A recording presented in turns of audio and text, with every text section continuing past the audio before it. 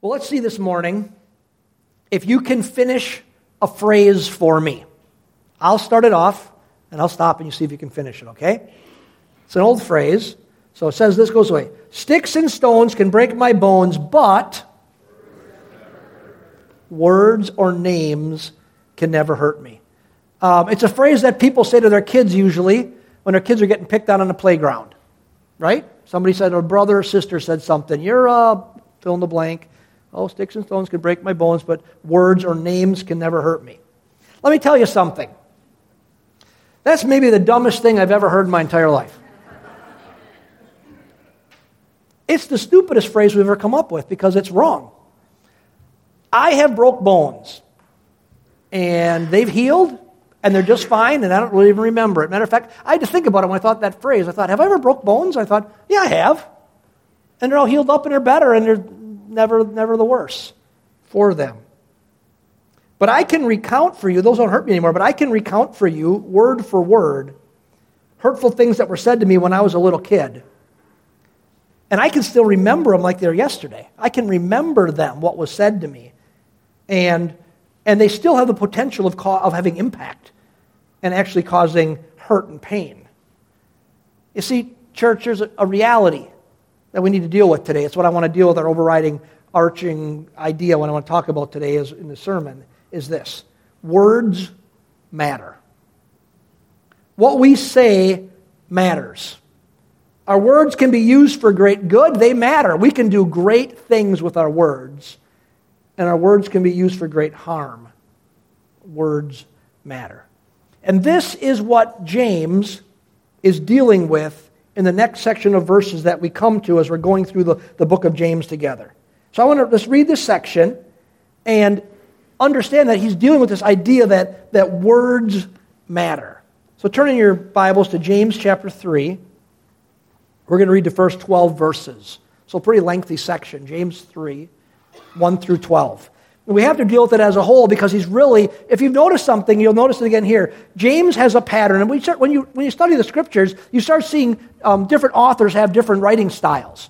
And James has a unique writing style. He does it repeatedly in James. We looked at it last week, or 2 weeks ago, or 3 weeks ago, when we talked before Easter. We talked about faith being proven by works, is that he makes a statement, basically, or lays out some idea, and then he just comes at it from a whole different bunch of ways. He just says illustration, illustration, illustration, illustration, illustration, trying to prove a point. And that's what he does here again. So in 13 verses, he's just talking about one overarching thing, words matter, and he's going to make some different comments about that along the way. So James chapter 3, verse 1. It says, "Let not many of you become teachers, my brethren, knowing that as such you will incur a stricter judgment. For we all stumble in many ways." Anybody say amen to that? We all stumble. You know what? That's really good news. If you get this idea that you think you do anything wrong, you stumble, and you just beat yourself up, here's the reality. We all stumble in many ways. That's humanity. If anyone does not stumble in what he says, he is perfect, able to bridle the whole body as well. Now, if we put the bit into the horse's mouth so that they will obey us, we direct their entire body as well. Look at the ships also. Though they are so great and are driven by strong winds, are still directed by a very small rudder wherever the inclination of the pilot desires. So also the tongue is a small part of the body, and yet it boasts of great things. See how great a forest is set aflame by such a small fire. And the tongue is a fire, the very world of iniquity. The tongue is set among our members as that which defiles the entire body and sets on fire the course of our life and is set on fire by hell. For every species of beasts and birds, of reptiles and creatures of the sea is tamed and has been tamed by the human race. But no one can tame the tongue. It is a restless evil and full of deadly poison. With it we bless our Lord and Father, and with it we curse men who have been made in the image and likeness of God. From the same mouth come both blessing and cursing. My brethren, these things ought not to be this way. Does a fountain send out from the same opening both fresh and bitter water? Can a fig tree, my brethren, produce olives, or a vine produce figs? Nor can salt water produce fresh. It's all talking about one overriding thing. Words matter. And I think the first thing we should notice as we begin to review this section is how seriously James takes this subject. You know, we're the ones who break down his letter in the verses, but in that breakdown, he spends 13 verses coming at this topic from every imaginable angle and with every illustration that he can think of in order to drive the point home to us that words matter. And let's remember that when he's doing this, he is writing to Christian people, the overarching idea of this whole book, writing to Christian people about how to live well in difficult times. And I'd imagine what had happened is James had been listening to the folks of the church hurt each other with the words that they were speaking. And remember, there are people under pressure. There are people who are being persecuted. They were living in a great time of economic and political turmoil, economic oppression because they were Christians. And they were ostracized because they were Christian people. The Jews hated them and the Romans hated them. And so no one liked them. So the pressure was being turned up on these folks for being followers of Jesus. And under that pressure, it would seem that they were saying things to each other that were hurtful and harmful. James is saying, hey man, you guys are biting and devouring each other, and this isn't good. And you know what? Let's not be too harsh on them. We all know what that's like. You know, you have one of those days at work, you know, or at school, and everything you do in your day, in that day, is you're caring for the kids, whatever you're doing, everything has gone wrong. Anything that could go wrong has gone wrong. Has anybody ever had a day like that? Yeah? Gary, I think you told me all last week was that way. And you have one of those days or one of those weeks and everything's going wrong. And maybe after a really tough day, you get in your car and you drive home and traffic stinks, you know, and you finally get home and you walk in the door to what's supposed to be this loving family, and the family's kind of in chaos, and something minor happens and you snap. And how do you snap? What you generally do is you say something hurtful, you criticize or you condemn, and the reality is, according to James, it says something we've all done. He says we've all done it. Well, this is what James is dealing with in this section. He's dealing with the words that we speak, especially when we're under pressure. And so what James does here is he goes through and he basically gives a bunch of different illustrations. And in that illustration of how our words matter, he makes kind of four major statements about words on how our words can be hurtful and how we can manage them, what they reveal. And so what we're going to do today is we're going to take this whole section, we're just going to pull out four statements that we can learn so that we can live better, especially under pressure, that we can live more enjoyable, more united, more fruitful and positive lives as we live together in the kingdom of God. That's what James' aim is for us here, saying, how can we do our words, use our words better to bring about the good and beautiful life that God intends for his people in the kingdom of God? So four statements. Look, the first one is this. And these are statements I'm making up. James didn't say these. I'm looking at the thing and saying, here's a statement he's making about the words we speak. And then I'll explain them from the text then. So statement number one. The words we speak reveal our maturity or lack of maturity. We're talking about spiritual maturity here, or at least emotional maturity. That we're growing up. We're not stuck living and acting like immature children. The words that we speak reveal our maturity or lack of maturity. That's what verses 1 and 2 are all about. He's talking this idea of talking about teachers. James warned people in this text here to not want to become teachers for the wrong reasons. He's not saying don't become teachers. In the context of what's going on in this book and this society, then he was warning about them wanting to become teachers for wrong reasons. Now, really, this was maybe more of an issue in James's day in this particular area, because being a religious teacher in his day was viewed as the highest goal that one could attain to. That if you became a rabbi, a teacher, basically you were a rock star.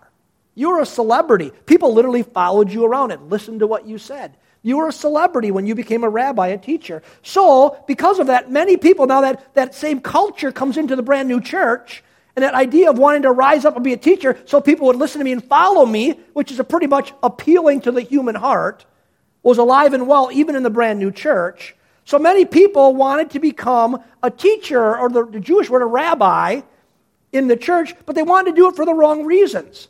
They wanted the praise and the attention and the pat on the back and the feel good about everybody listening to what I say.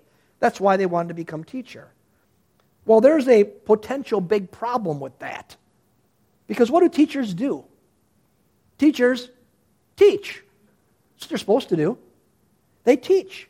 They use primarily words to communicate truths and values and ideas. They influence people. They affect the direction of other people's lives. Think of a teacher in school, that teacher who said to you at some time, "You'd be great at," and it really changed the course of life. Or you thought you wanted to do this, and some teacher said you'd be bad at that, even though maybe you should have done it, and they changed the course of your life. Teachers affect the direction of people's lives.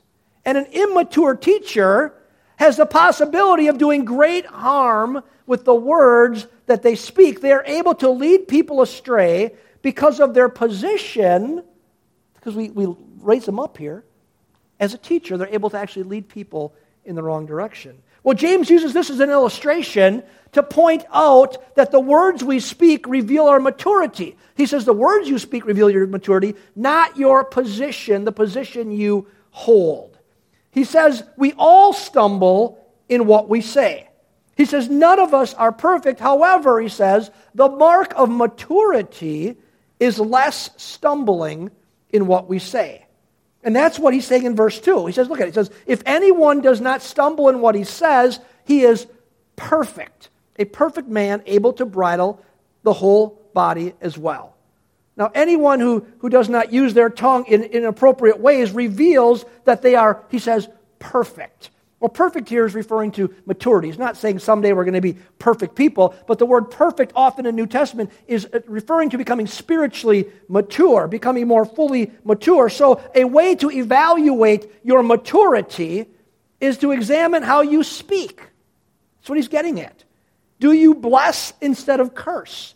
Do you encourage people? Do you listen before you speak so you can say the right things to them? Do you gossip and do you criticize? Do your words build others up, or do your words tear people down?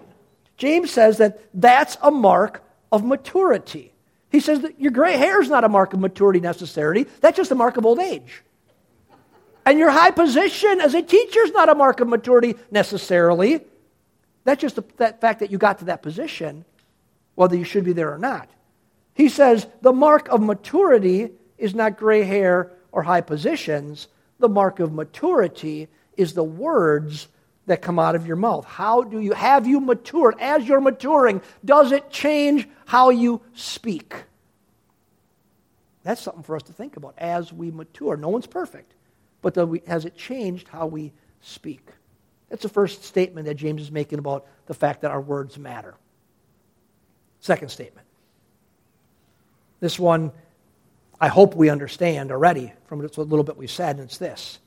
Our words are very powerful. Our words are very powerful. And he uses three illustrations here. He talks about bits in a horse's mouth. He talks about rudders on a sail ship. And he talks about a spark that can light an entire fire. He said there's something very powerful about something very small. Now, have you ever heard the slogan, loose lips sink ships? I think we got a picture of this. Anybody know what that is? Loose lips sink ships came from a World War II ad campaign. That what was going on, remember something about World War II, because a lot of us, we weren't alive then, right? It was, how many of you have German roots? I'm half German. Okay? Now here's the deal. How many of you have German heritage and you actually have relatives who are German? Everybody who just raised their hand. You all have relatives that are German if you have German heritage. Who were we primarily fighting in World War II? Germany. So here was a very real possibility. German people were one of the largest immigration groups to America. large population of former Germans, but still Germans, living in America. Now we're at war with Germany. And I could talk about what's going on in German to my German relatives, not knowing that maybe some of my German relatives are still loyal to Germany. That they're in America, but they're really hoping that the Fuhrer is going to win and Germany is going to take over the world. And that was a very real thing that went on during World War II. So they understood it was happening, and the reason it says loose lips sink ships is it was very possible for me, if I'm half German, I am, to speak to a German relative who is still really rooting for the other side, and because everybody in World War II was part of the war movement, not this idea that we've had even our current wars, which are huge and they're big, but you know what? Nothing like a world war where everybody, every industry, everybody was engaged in the war effort. And so remember Rosie the Riveter? I was going to put Rosie the Riveter up there. That was one of the part of the ad campaign for the women in America. Was the men were out fighting, the women were building ships. And they understood this. We're all involved in the war effort. And what happens if my part of the war effort, I actually know something about where the ships, like I go, hey, my nephew's getting on a ship, and they're sailing to that certain place. And I say that to my relative who's loyal to Germany, and he tells it back to somebody else, and they know that now this ship, on this day, is heading for that place. Well, what would their goal be? Send a submarine and sink the ship. So they had to say, we got to tell people to stop talking about what they know. And so they said, loose lips sink ships. And so it was an idea that, listen, keep quiet about what you know. Because guess what, friends? It's saying this, our words are powerful. So James in his text here doesn't use loose lips sink ships, but he uses 3 illustrations that the people of that day would understand, and I think we'll understand because especially us in Port Washington, we're somewhat rural, and we live on a lake, so some of these things will make sense to us. They might not make sense to somebody in the middle of, New York, in particular, who's never seen a horse. Because he's using things that they'd understand, and he uses 3 illustrations to make this idea that little words are powerful. Little words can cause big damage. So he says, first of all, there's the horse. And he says a horse is this gigantic animal. You ever ridden a horse? Everybody ridden a horse? And you know how you ride a horse? My brother has horses. And he's supposed to at Easter bring me a bridle and a bit. And I didn't remember till this morning. I don't have the bridle and bit. That's what I was supposed to have from Easter. And so what you do on a horse, I've never been a horse guy. I like you to turn something off and it's done. You don't have to brush it and comb it and feed it and everything like that. Horses are a ton of work. But you take this horse and you put a bridle over its head, and that bridle's you're a horse person, the bridle's got a bit in its mouth. My brother would yell when I'd ride his horses, because if you're a horse lover, you don't go pulling on the reins because you hurt the horse's mouth. You just turn a little bit, but here's the deal. That bit's in its mouth so that you can direct where it goes. And so when you pull on the reins, it pulls on the bit, and it hurts the horse, and the horse listens to what you say. That's why a horse has a bridle and a bit. And he's saying, listen, the little bit's only about that long. It's about maybe as big as my pinky, and it goes in their mouth, and it can steer an entire horse through the bridle and the bit. He's saying, look, that little thing can have a lot of effect. Then he goes from there, and he turns to ships. Now, they understood ships. We understood ships. We're talking about sail ships.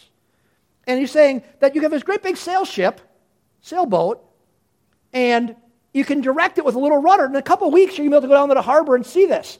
There's going to be all these beautiful sailboats in the harbor. We go down there, and they got these huge sails that go up, and there's a rudder that goes into the water, and the wind catches the sail, but how do you direct where it's going to go? You turn the rudder, and it takes this gigantic ship and this little rudder. Compared to the size of the ship and the sails, is very small. It directs the ship wherever it goes. And then he goes one more. He goes, if you don't get that, you don't get the horses, you don't get the sailboats. Let me tell you this. He says, a large fire can be started by a single match. They didn't have match, you might say spark. A small fire can grow out of control and destroy everything in its path. Well, friends, if you read that, it's pretty easy to understand what James is trying to communicate. He says our tongue, which understand he's using synonymously with our words. When he says tongue, he's talking about the words we speak. Because this little piece of muscle in my mouth can't do anything without my brain and everything else. The words come from the connection of all of them. So when he says tongue, he's using it synonymously with words. He said our tongue or our words, our tongue is very small, but it has the most control over our whole body, and it's the most powerful part of our bodies. And I was thinking about this. What's something that would make sense to us today? And I really thought this. I thought, think of Stephen Hawking, because he just passed away. You guys know who Stephen Hawking is? If you don't know who he's the guy you hear talk like this, on a computer. And Stephen Hawking was a brilliant theoretical physicist. You're laughing. I shouldn't do Stephen Hawking's voice. Sorry. And he's a smart guy. I disagree with everything he came up with, all his conclusions about the universe, because he didn't believe in God. And he had ALS. And so he talked through a computer. And you've all seen him on TV. You've heard him. If you heard his voice, his computer voice, you'd all know it. And here's the deal about him. Brilliant mind. The words he speaks come out of a computer. And the words that he has spoken literally affected millions upon millions of people. Matter of fact, I think it's affected millions upon millions of people to justify why they wouldn't believe in God. His words have been very, very effective. But get this, his words were very effective while his body wasted away. So the most powerful part of him were the words that he spoke. It was his tongue or his words that were powerful. James is trying to get us to understand that the words that we speak are a big deal. We have a ministry around here we call Trek. Trek is our ministry. Matter of fact, they just graduated. Someone forgot to show up at their graduation. Won't say who. Me. I never, ever miss appointments. And I missed the graduation that I was supposed to be at. Sorry, Trek people. But we do this program once a year called Trek. And Trek is our class on bringing inner wholeness and healing to people. To help them overcome obstacles in their life, and mainly obstacles of their past. And Trek, a lot of what we deal with in Trek is tied directly to harsh and hateful words that were spoken to people when they were young. If I just say, what are some of the most important things people are trying to overcome in Trek? It's the way they were treated and things that were said to them when they were young, especially by people who were supposed to love and care for them. And now they're 20s, 30s, 40s, 50s, 60s, 70s, dealing with things that are from way back then, which are from words. Our words are powerful. What we say can accomplish great good or cause great harm, and James wants Christian people to realize this and to take great caution in what we say. So if loose lips sink ships, then think what a negative word can do to a child when you say, you are stupid, or you will never amount to anything, or you have a face that only a mother could love. We have phrases like that we use so common that we say those things. Think about that. James is saying that those little words have big impact. They are not jokes. They're like arrows to our soul that cause eternal damage. But think about it from the other side. Think about what a positive word can accomplish. You are beautiful. You are smart. God has an awesome plan for your future. Think what our words can do for the positive. Suzanne tells me all the time that I am her knight in shining armor. Let that sink in for a minute. She's been telling me I'm married for 29 years in a couple months, and she tells me still all the time, I am her knight in shining armor. Do you know what that does for me? To know that my wife thinks that I am her knight in shining armor. It lets me know that she cherishes me. It lets me know she believes in me. It lets me know she thinks that I'm powerful and I can accomplish things. It lets me know that she loves and values me. Little words with big impact. James is encouraging us to choose our words wisely and make sure the impact that we make with our little words is big impact in the right direction. All right? Statement number 3. Changing how we speak is an internal work, not an external work. Changing how we speak is an internal work, not an external work. Look at verses 7 and 8. These are probably the funniest part of the whole verse, if there's anything funny about it. Every species of the beasts and birds, of reptiles and creatures of the sea, is tamed and has been tamed by the human race. But no one can tame the tongue. It is a restless evil and full of deadly poison. Have you ever watched one of those cop shows? We like to watch cop shows like Cops or Dateline, something like that, where they're showing what happened in crime and all this stuff. Well, at times this will happen. If you've ever watched, why don't you just watch the news? You might see this too. They will show someone being arrested. And while they're being arrested, maybe it's something like this. There'll be like 6 cops tackling this person to get him on the ground.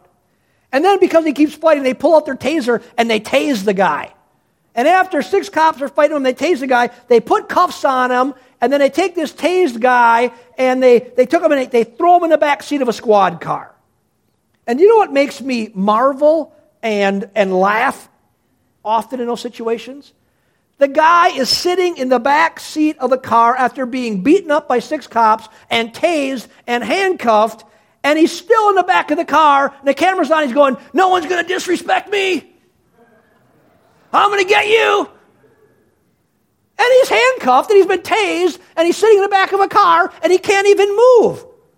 You're not going to tell me what to do? Like, well, I guess they are. Well, this is what James is talking about here. He says no one can tame a man's tongue. You know, he says all the animals in the world have been tamed. You can make a killer whale jump through a hoop at SeaWorld. All the animals of the world have been tamed, but you can tase and cuff and beat up a man and throw him in the back of a squad car, and foolishness will still keep coming out of his mouth. That's just the way it is. Changing how one speaks will never come from external rules and force. That's his point. I can't beat you into speaking the right way. Why? Because what we say flows from who we are on the inside. It's like this. It's like if you have a glass and it's a beautiful goblet and it looks beautiful on the outside, but you don't know what's on the inside until it gets shaken. And when you shake it, what splashes out reveals what's really on the inside. So the question is then, if I can't do it from force, I can beat you and tase you and handcuff you, and I still can't control how you speak, and you can't control how I speak, then how do we change how we speak? Well, friends, it's from this. It's spiritual formation. If you're not familiar with us around here, this means a lot around here. Right? This means a lot. This is the triangle of change that we understand. How do we develop into Christ's likeness? It's through the triangle of change. How do I change this is about how I change the inside of my life. How do I change? Become more like Jesus. We understand that becoming more like Jesus is an indirect activity. That as I change certain things in my life and address certain things in my life, then the change will happen automatically. And the triangle of change talks about the things I need to change. At the top of the triangle is what? I change my what? My narratives, the things that I believe about self and God. And a lot of you, if you've been in church for a long time, a lot of what you believe about self and God came from the world and not from the Word. And you need to make sure that what you believe comes from the Word, not from the world. So we align our narratives with the Word of God. On the other point of the triangle is what's over here?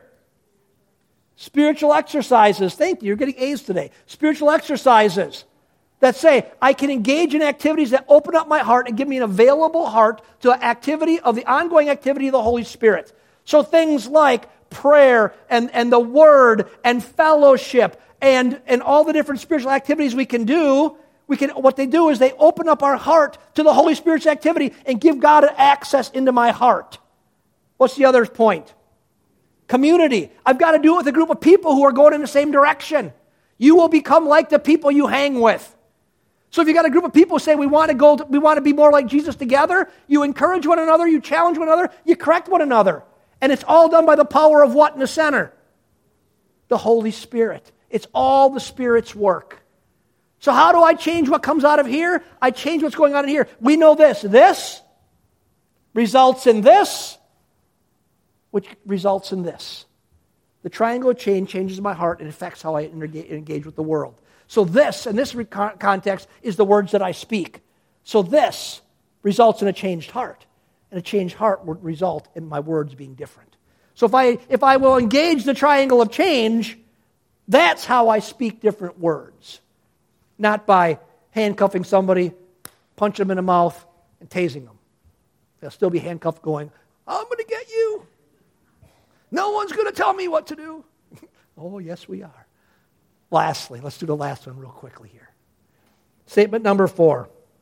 It took me a long time to figure out how to say this in a way that makes sense succinctly, but it's the best I could come up with, and I think it's right.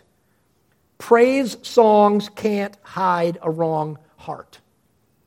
Praise songs can't hide a wrong heart. Verses 9 through 12, he says this, with the tongue, with the words, we bless our Lord and our Father, and with it we curse men who have been made in the image and likeness of God. From the same mouth comes both blessings and cursings. My brethren, these things ought not to be that way. And then he goes on and gives some examples that out of the same fountain shouldn't come good water and bad water. From one tree can't come a different kind of fruit. This one is uniquely religious. James is talking to the folks who go to church that he's watching. Remember, this is Pastor James seeing people in his church acting improperly. And I think they're basically saying this. He's saying just because you go to the praise service and you sit in the front row and you raise your hands and you worship, and I think you should have your hands raised in worship and say, I'm all in for Jesus. But just because you praise the Lord and you talk religious, that does not necessarily mean your heart is right. That praising God and going to church does not excuse bad behavior. If you talk like Billy Graham today but curse like a sailor tomorrow, James is saying there's something wrong with the picture. That's what he's getting at here. In particular, he's focusing on what he calls cursing people. He says you should not, your praise songs, you're blessing God. Oh, God, you're wonderful. Oh, God, you're great. Oh, so-and-so, you're a jerk. And he's saying, how can this be? He goes, because so-and-so that you just called a jerk is made in the image of God. They're an icon of God. They're supposed to be a representation of God, and you're saying, God, if I'm representing God, I'm actually talking to God when I'm talking to you. I'm making a comment about God when I'm talking to you. Doesn't mean there's never a place for correction, but in the right way. He's saying, listen, cursing people, bad-mouthing people, gossiping about people, literally cursing them. His point is this, our speech needs to be consistent. Not one way at church and another way at work or at school. He's warning us about fooling ourselves here. Thinking that because we came to church today and we sang, we participated, that somehow maybe we think this way, it earns merit with God, and therefore Monday through Saturday don't really matter. I can use my words any way I want. James is using how we speak as a window into our soul for self-evaluation about our spiritual condition. He's saying, what's it say when you're not praising, singing praise songs? What's that saying about the condition of your soul? And the question must be then, what does how I talk when I'm away from church and away from other Christians reveal about the health of my soul? Does it show that I just have a Sunday religion? That's very possible. I grew up that way with the Sunday. Well, we had 2 Sundays a year religion. We had Christmas and Easter religion. 2 Sundays a year we had religion. It's very possible in our community to live that way. Does how you speak reveal that you have a Sunday religion? You can sing the praise songs. Maybe even you sing along with K-Love, but what's coming out of your mouth the rest of the time? Or does the self-examination show that you are walking in step with the Holy Spirit? No, you're not perfect, because none of us are. That's why he says it in this area, because it's not trying to condemn. He's not saying you should all be perfect, because none of us are perfect. But you look at yourself, you might not be perfect, but you're growing in Christ's likeness. You're growing and you're developing, and this year's better than last year, and last year was better than the year before, and your words are becoming more blessings than they are cursings, and if you curse, it bothers you and you do something about it. The question is, which one do you want for yourself? I want to live a good and beautiful life, blessed by the Lord. My words tell me a lot about it. Your words tell a lot about you. And here's the good news. God takes us right where we're at. We say yes to him, and he helps us along the way. And he gives us the church world to help us along the way too. This is all about being part of this. And so I think we're on the right path. We're going in the right directions. Let's keep moving forward. Amen? Let's pray together today. Father,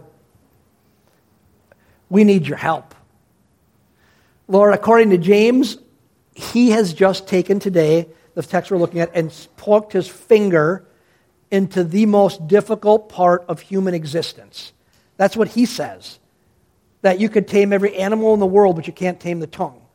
That if a person was perfect in this area, they'd be perfect in every area. So it's saying that, Lord, this is the most difficult place. The most difficult area in our life. And so that's why it's a big revelation area. It shows us how we're really at. And God, we need your help. We need you to help transform us on the inside. And Lord, we know we all have a place to grow in this area. And so, Lord, we thank you that you are a present help whenever we're in need. And so, Holy Spirit, we've looked at your word, and we now pray, we open up our hearts. We say, Lord, whatever you want to affect my life with these words, we welcome you. We welcome your help in our growth. Because we know this, Lord, the reason that you dwell in us by your Spirit is to help us become more like Jesus. So, Lord, we welcome your activity in our heart. We pray, God, help us to grow in Christ's likeness, and let it be seen in the words that we speak. May the words that we speak and the meditations of our heart be acceptable to you, O Lord.